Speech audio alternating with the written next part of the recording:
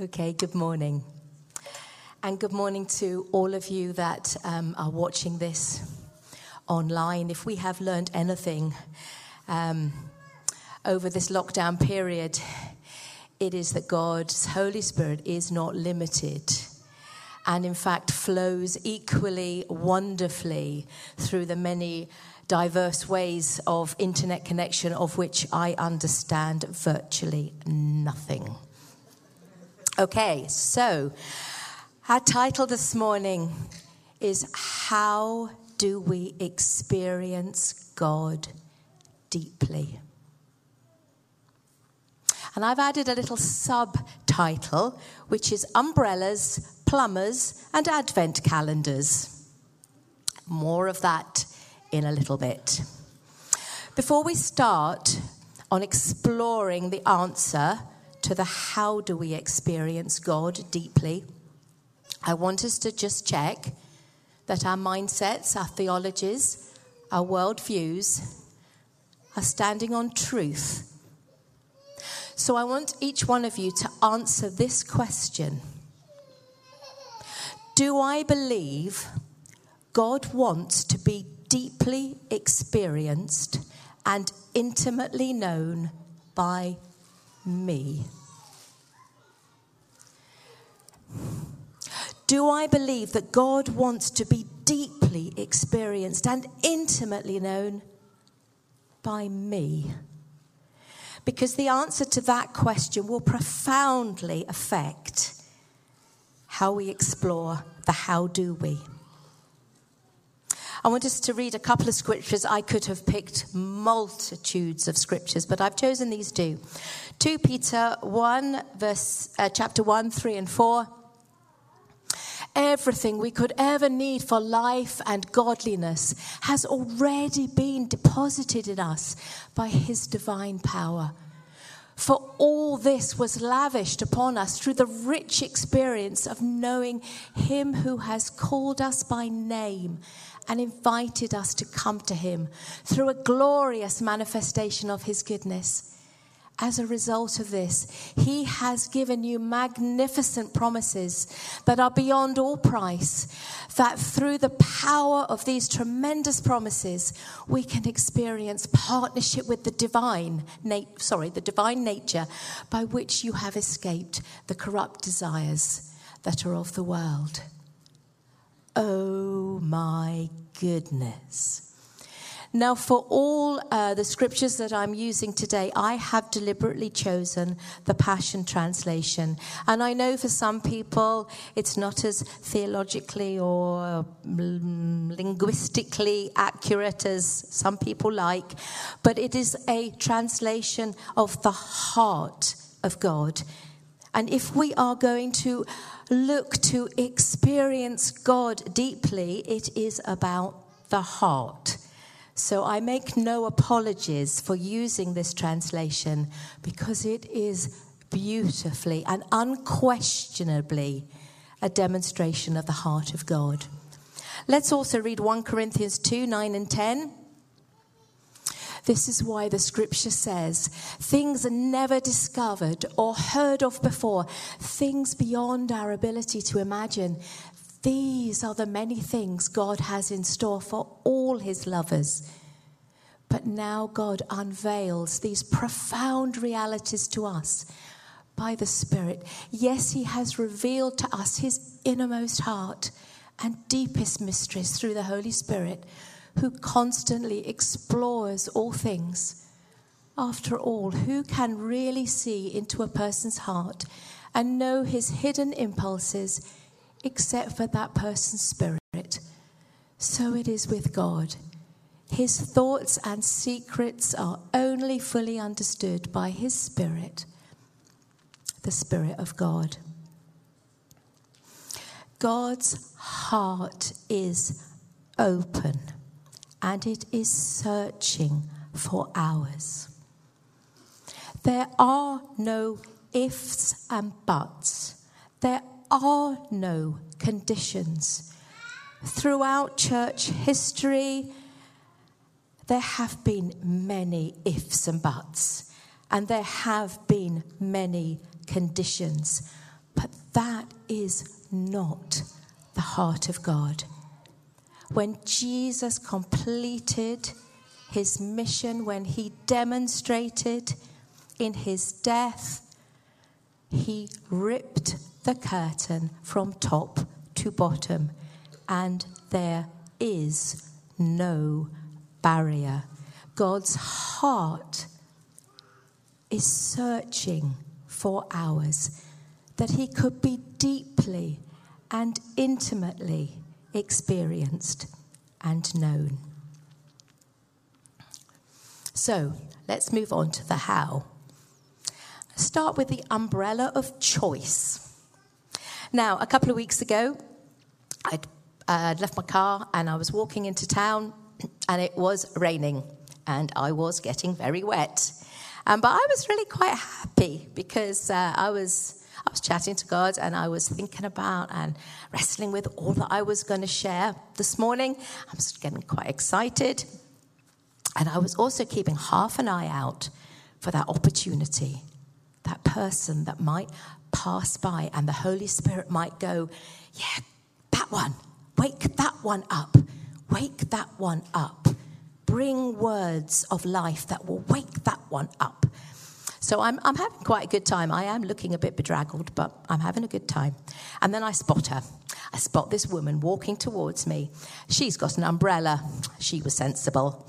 And I start rehearsing what I'm going to say. I start rehearsing that smile that is going to start off this whoosh of connection that I can feel building inside myself. The heart of God loving this woman. And as she gets to the point where I'm about to speak, she dips her umbrella and covers her face. She is protecting herself from me and any possible COVID that I might have.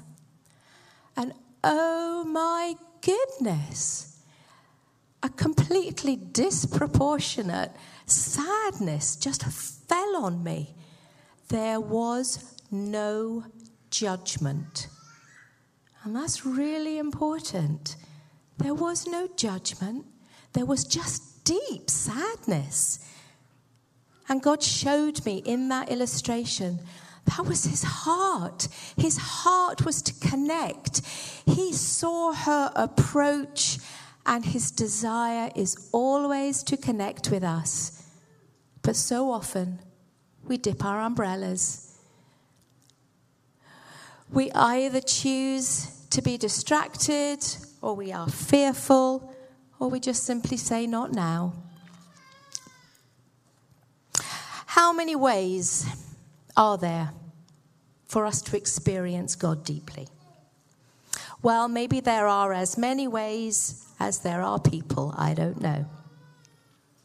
Let's read Galatians 4:6. So that we would know that we are his true children, God released the spirit of sonships into our hearts, moving us to cry out intimately, my Father, my true Father. So I believe that every human being is birthed within themselves that part that is meant to connect. That part of our humanity that longs to be reunited with its creator God. But things get buried. It gets hidden. It can be deeply asleep. But it is there within every human being, that essential place that is birthed to know our Creator God is within each one of us. The Holy Spirit longs to wake us up and to reconnect us and to take us deeper. So one of the ways that we can open ourselves up to experiencing God more deeply is in creation. The heavens declare the glory of God. The earth declares the glory of God. All creation declares his glory. I am sure we have all had those moments when maybe you're looking up into a starry sky, or you're on a mountaintop, or whatever it is for you that within creation just calls to the more, just calls to that more than we are. Now,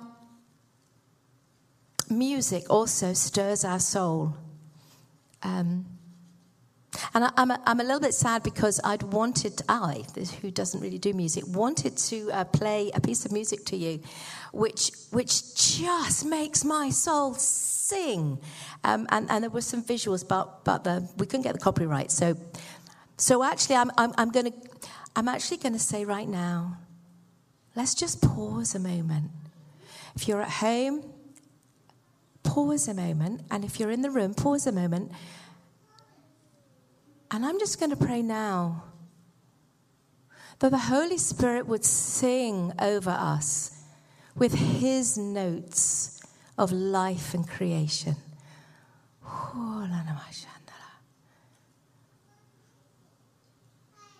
Oh, Father God, you are above all things, and all music and all of earth and heaven give glory to you. So I pray, sing over us with your perfect notes of creation and love.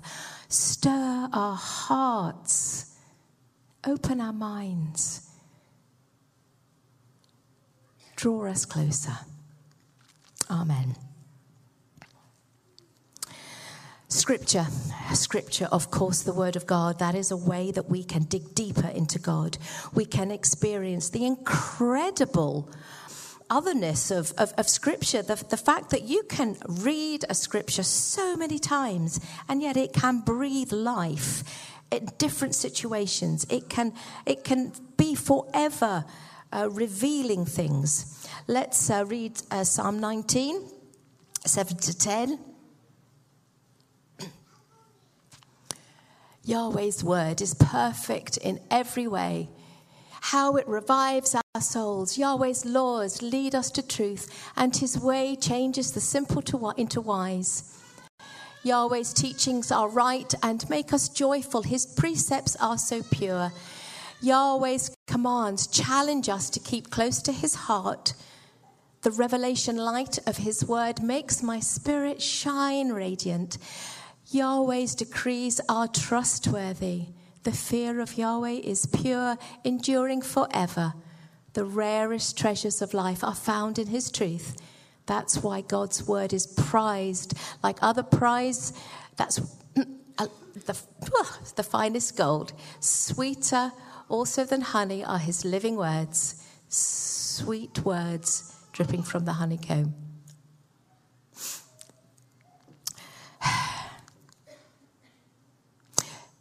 Scripture is incredible. Scripture is amazing. But knowledge of Scripture alone does not necessarily get us intimacy.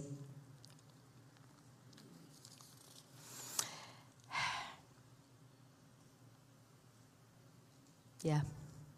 John 5, 39 and 40 are basically exactly that. You are busy analyzing the scriptures, poring over them, hoping to gain eternal life. Everything you read points to me, yet you still refuse to come to me so I can give you the life you're looking for, eternal life. So there is a caution there that just knowledge of scripture in itself does not lead to intimacy, but it is a beautiful, living tool or life-giving whatever that enhances our journey of intimacy with God. Right, we're on to plumbers now. Oh, plumbers, I want to thank every single one of you, because as I have journeyed deeper and deeper with God, I have become more and more and more aware of the physical and the spiritual mirroring each other. And plumbers, you are just such an amazing mirror of what we need in the spiritual. So, you're fantastic. In the physical, part of a plumber's job is to unblock things. Generally pretty unpleasant stuff. Sometimes we can unblock ourselves and we don't need to call the plumber. But sometimes there's just too much, or it's too far down, or it's too stuck. In the natural, we call it lots of things, and I'm really sorry for all of you who have visual minds. I don't, ha-ha. Anyway, in the spiritual, we call it sin. It's either ours or it's someone else's. Either we put it there or someone else did. But what a joy when the clear water flows. So it is quite likely that as you journey closer, wanting and desiring and setting your face to a greater experience and intimacy with God, that you will come across some blockages.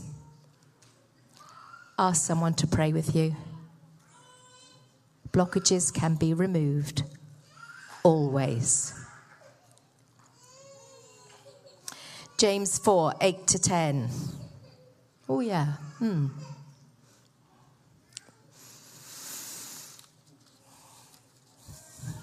Okay. Move your hearts closer and closer to God, and He will come even closer to you. But make sure you cleanse your life, you sinners, and keep your heart pure and stop doubting. Feel the pain of your sin. Be sorrowful and weep. Let your joking around be turned into mourning and your joy into deep humiliation. Be willing to be made low before the Lord, and He will exalt you. I guess that's the warning in there.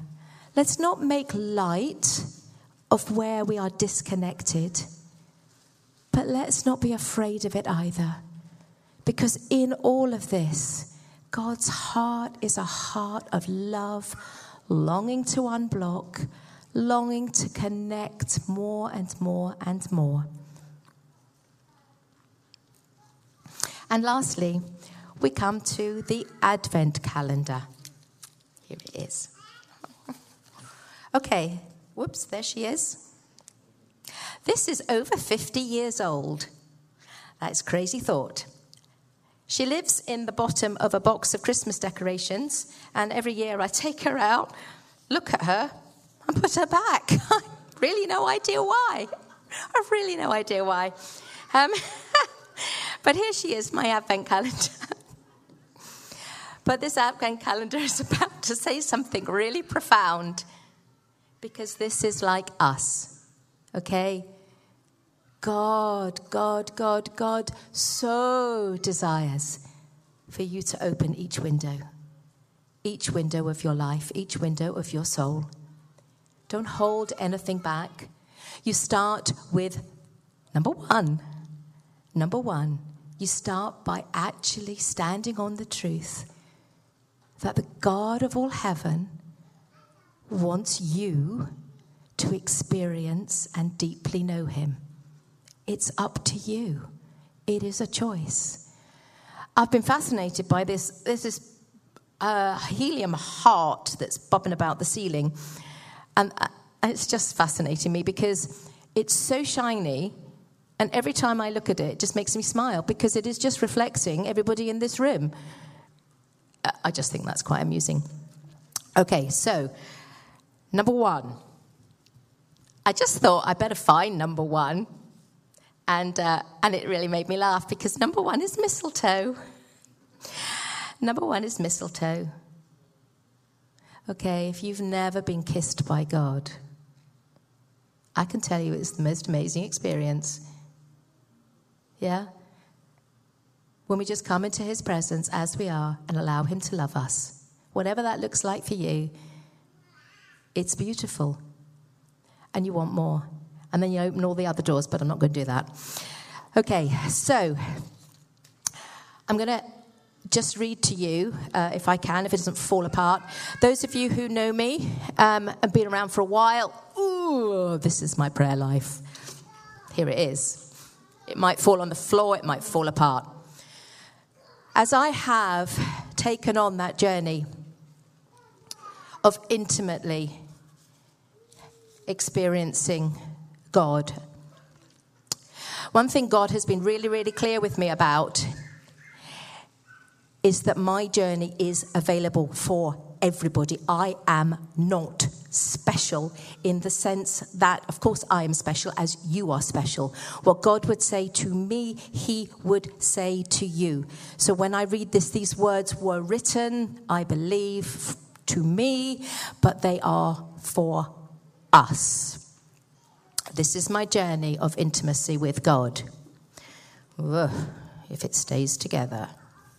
Hear the words, and if you're at home, hear these words. They are spoken to you as well as they were spoken to me.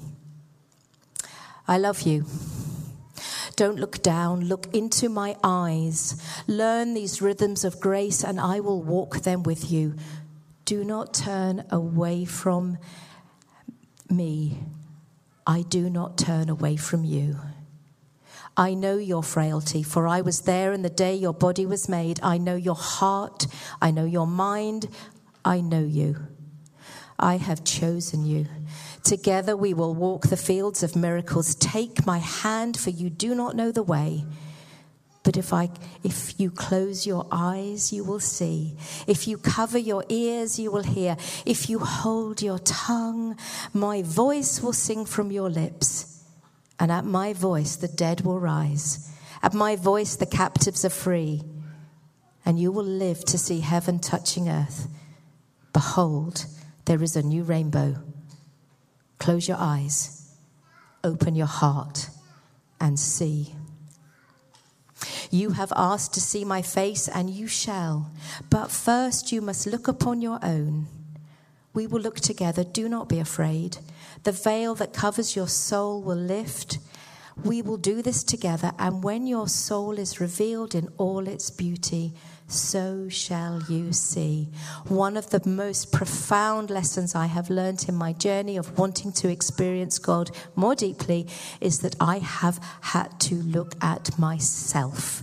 That was not what I signed up for, but apparently it was part of the deal. And yet, oh Lord, this is hard.